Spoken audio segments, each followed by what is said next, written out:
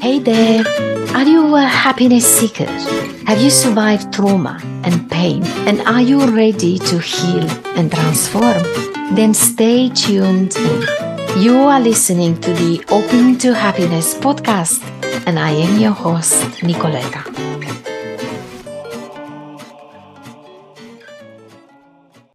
We've explored by now the first three parts of you: your body, your mind, and your soul.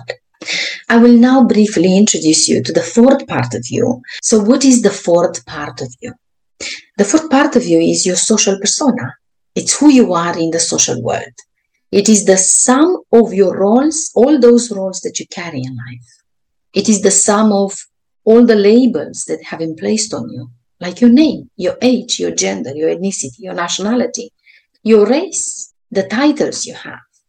And all of this belief system that resulted from your programming and conditioning, from your domestication, described so beautifully by Don Miguel Ruiz in his book, The Four Agreements. Now, your social persona is what we call personality, is what the world sees of you in your manifestations, in your thinking, in your behavior, which are to a large extent socially conditioned. Your social persona is the least genuine part of yourself. It's your full sense of identity. It's who you are when you take your body, mind, and soul out into the world. Let's find out how your body, mind, and soul interact with each other and with the outer environment, because your physical, mental, and spiritual well-being is dependent on them and their interaction. So let me tell you the story of Michela. Michela was a mid-aged woman who did not feel that well in her body. She had all sorts of symptoms and she worried a lot. She worried that she had every single illness on earth.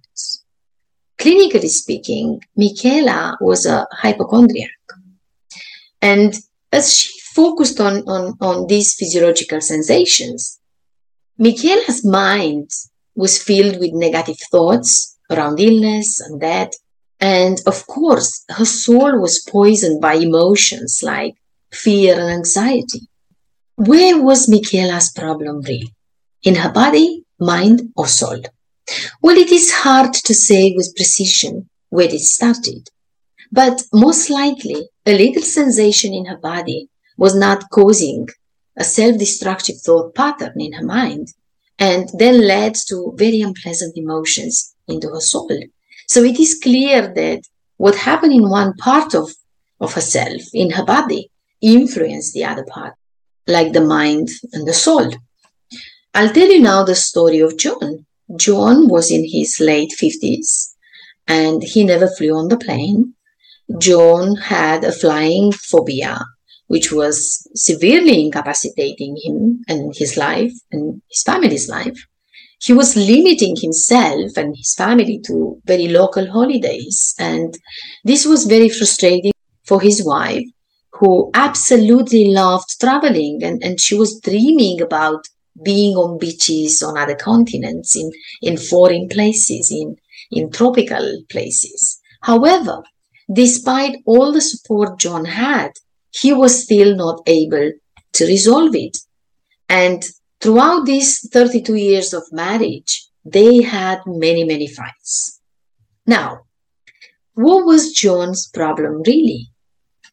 It was an irrational emotion of fear that was poisoning his mind with terrible thoughts and scenarios, and then frightening his physiological sensations that at times mimicked a heart attack. Now, this time we've seen how the emotion in the soul influenced firstly the thought in the mind and then the physical sensation. And the last example is coming from Maya. Maya was a young woman in her late 20s. She was an overthinker and her mind was always firing up. Now, Maya was very bright, but she could not really remember a time when her mind was still. Since she knew herself, she had this kind of way of living in her mind where millions of ideas and thoughts were just fighting for attention. And Maya was barely functioning because of this. Her work was dissatisfactory, her social relationships were cold and tense, she felt disconnected from her body completely, and she lived in a deep state of depression most of the time. So in Maya's case, really, what we have a mind that is poorly managed, and this is now neglecting the body and is troubling the soul. Now, I can give you hundreds of examples like this that show how one part of the self is influencing the other parts of the self. I mean, even a dishonest action in our social persona can really upset the soul, and it can trouble the mind, and then it can fatigue the body. What is important to understand is that whatever happens with you in your life will influence all aspects of your life. And this is not limited to these 4 parts of yourself that we mentioned, the body, mind, and soul, and social persona. Everything that actually takes place in your body, mind, soul, or social persona will naturally influence your relationships, your lifestyle, your opportunities, your goals and your achievements, your work circumstances, your career, your social status, your reputation, and eventually your quality of life. At the same time, the outer environment will influence how we feel in our body, mind, soul, and social persona. Because in a warm environment, we feel well in our physical and mental health, and our emotions are good, and we have social engagement with others. In an inclusive culture, of course, we feel healthier, we experience some wonderful connections. But if we live in a discriminatory sort of or unequal society, then we see a rise in physical and mental illness and a lack of spiritual connection. Then, if you look at different political doctrines and groups and different religions, they can influence how we experience life in our minds, in our bodies, in our souls, and how we develop our social persona. Of course, education or media or social media, they will also contribute to this relationship that we have with all these parts of us.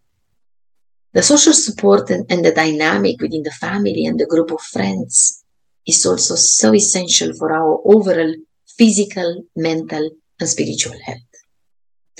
I'd like you to take time and reflect a little bit on the interaction of these parts of you, on the interaction of these parts within themselves and also with the outer environment.